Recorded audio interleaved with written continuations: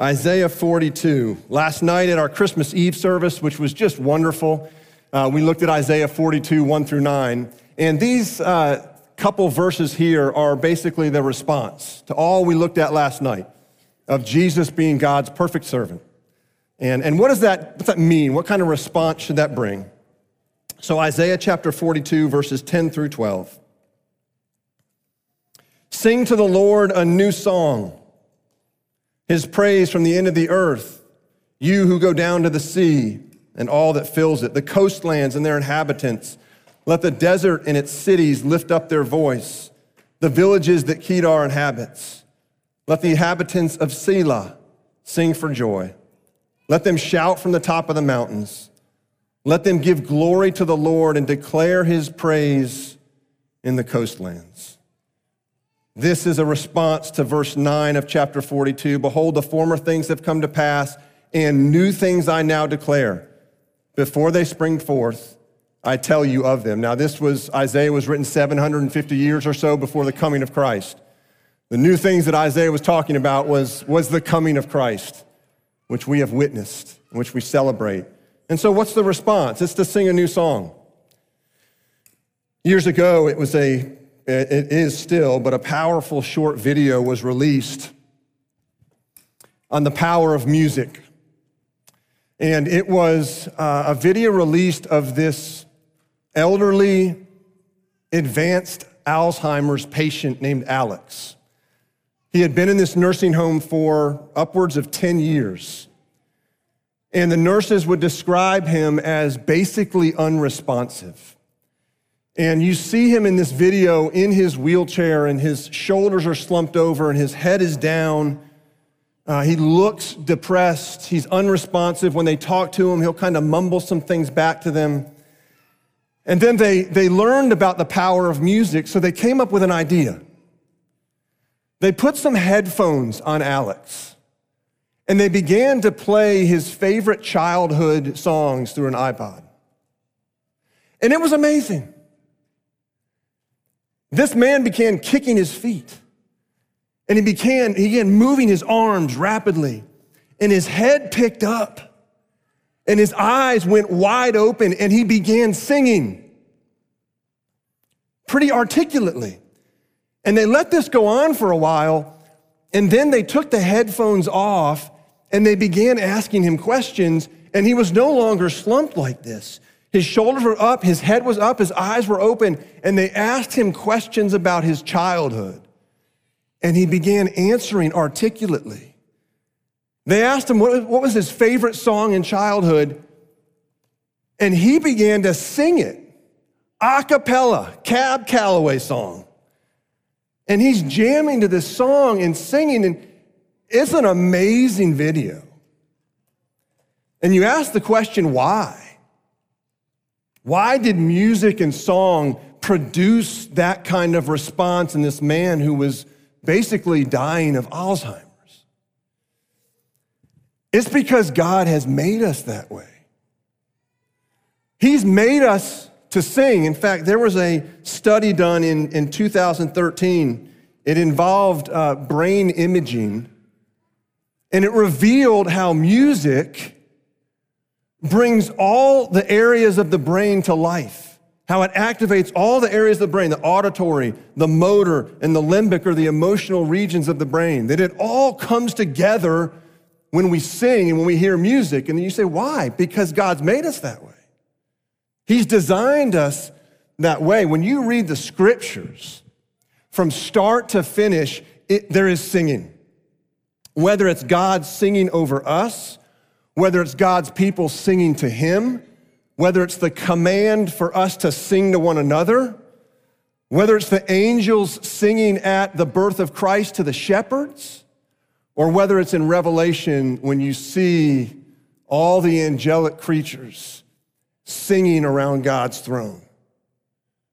Right? Singing brings life. It brings body and soul together. In fact, they've done studies that when people sing, it releases endorphins. That's the hormone tied to the feeling of pleasure. It releases oxytocin, which is the hormone that's tied to alleviating stress and anxiety. You say, why is that? Because God's made us that way. He's designed our bodies that way, to sing. And on a Christmas morning like this, we've sung already, the kids sang. Interesting, why do we teach kids through song? Because they remember, right? I said, hark the herald angels sing, and before I even started reading the lyrics, now that was their children's song this year, so they had it really well memorized, but they start singing these powerful truths about the gospel, right? God and sinners reconciled. There's the message of Christmas, right? And so we're called to sing. The question on this Christmas morning is, what kind of song does God put in our hearts to sing? And these few verses in Isaiah 42 tell us two songs he gives us. One is a song of unity. It's a song of unity. The command in verse 10, sing to the Lord a new song. That's the command. But look at who this command is given to. Look at the wide range of people it's given to. Into verse 10, first half of verse 11. To the end of the earth, you who go down to the sea, the coastlands and their inhabitants, the desert and its cities, the villages that Kedar inhabits, the inhabitants of Selah. This is all encompassing. In fact, several of those people that it's addressed to that's the Gentile world. It's not just Israel, it's the Gentile world. It's the entire world is to sing a new song. Diverse peoples singing this new song. Because the song of Jesus unites diverse people. The song of Jesus unites diverse people. No, it doesn't make diverse people uniform. Diverse people retain their distinctiveness, but they unite around Jesus. Song of Jesus unites. This is how eternity is described. We better get used to it now, because this is what it says about eternity in Revelation 7:9. After this I looked, and behold, a great multitude that no one could number, from every nation, from all tribes and peoples and languages, standing before the throne and before the Lamb. The song of Jesus locks the rich and the poor arm in arm in worship. The song of Jesus locks the educated and the uneducated arm in arm in worship of Jesus.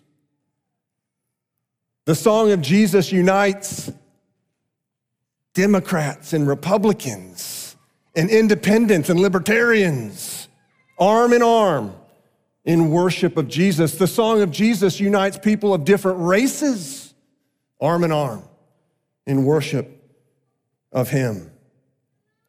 And what we learn coming into this chapter out of Isaiah 41 is that idolatry divides. I say idolatry, what is that? An idol is anything or any person to which you look for satisfaction that only God can bring. When something else is placed in the center where Jesus belongs, that's idolatry. It's a God substitute. Idolatry, one thing it will always do, always, it will divide. It'll divide people, it'll divide families, it'll divide marriages, it'll divide relationships. And I'll just give you the example of the low-hanging fruit. What happens when politics is put in the center? Division, right? Divides families, churches, communities, right? When something else is put in the center, and you could add a lot of examples of what goes in the center that divides. But here's the diagnostic. When you see division, when you see relationships divided, families divided, churches divided, communities divided, you can be sure that idolatry is at the center of that division.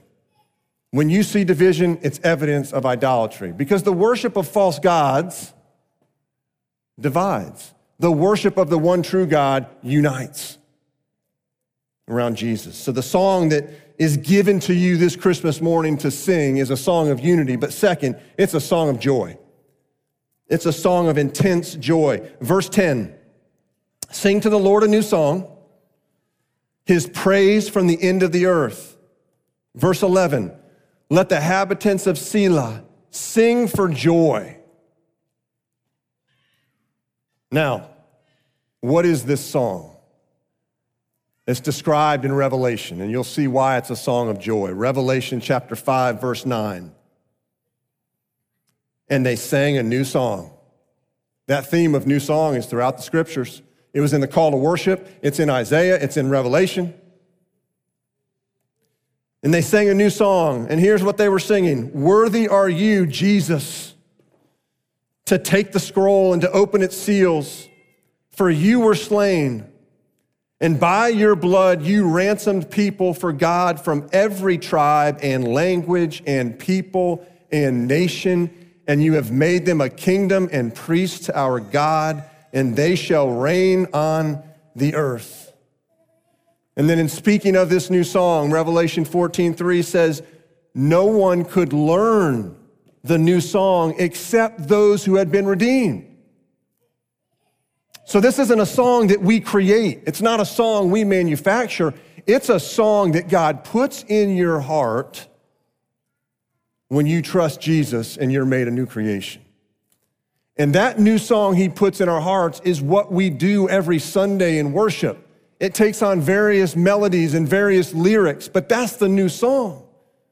And that's why worship, musical worship, is so important, because it lifts the spirits. It connects body and soul.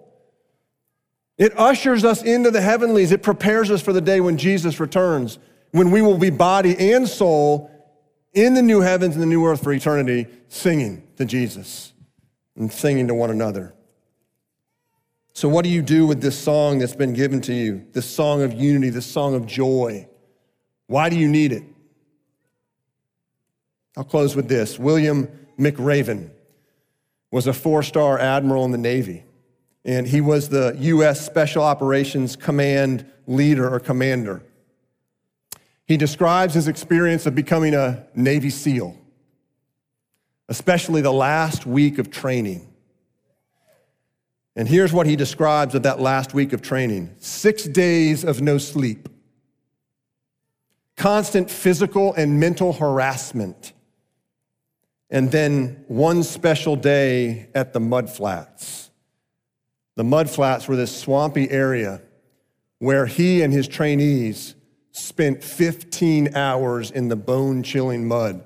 They drove down to it. They were ordered to get into the mud, and all the trainees got in the mud, and very quickly they were covered up all the way to their necks in this bone-chilling mud.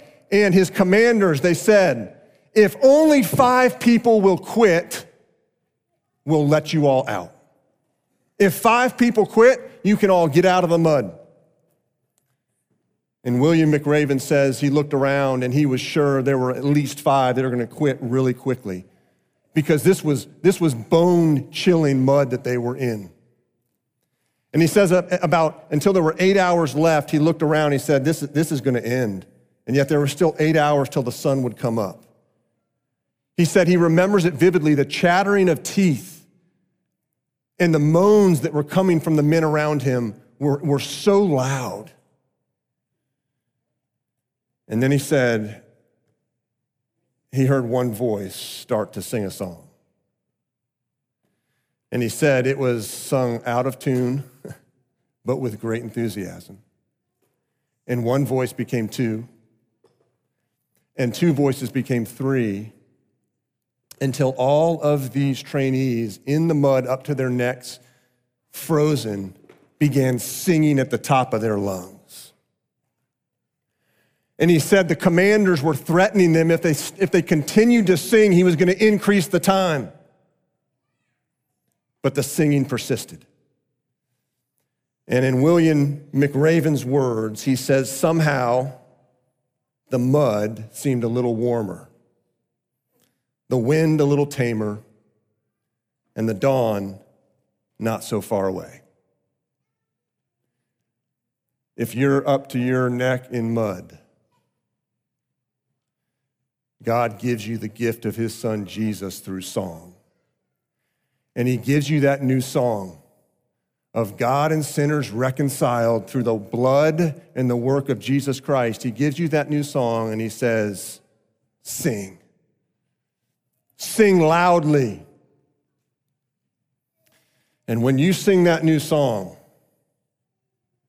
the mud will get a little warmer, the wind a little tamer, and the dawn just a little bit closer. Let's pray. Father, you've given us the gift of your Son, Jesus, and you've given us the gift of song. That in a way, you know, because you created our bodies, unites soul and body, lifts the spirit, brings joy. It's the reason why song, Father, can bring so much emotion to us. It's the reason why we can tear up in a song or tear up as we worship, because you've given it as a gift to activate all these areas of our brain to come together in the worship of you as a foretaste of the day that is coming. Jesus, when you return. And until then, would you fill us with song? And would we sing? Would we sing of your greatness, your goodness, sing of the glory of your Son, Jesus? Sing of the great rescue that he performed when he came to earth and lived and died and rose. And may we as a family on this Christmas morning close now in singing and singing loudly this song of unity and this song of joy. And we pray this all in Jesus' name. Amen.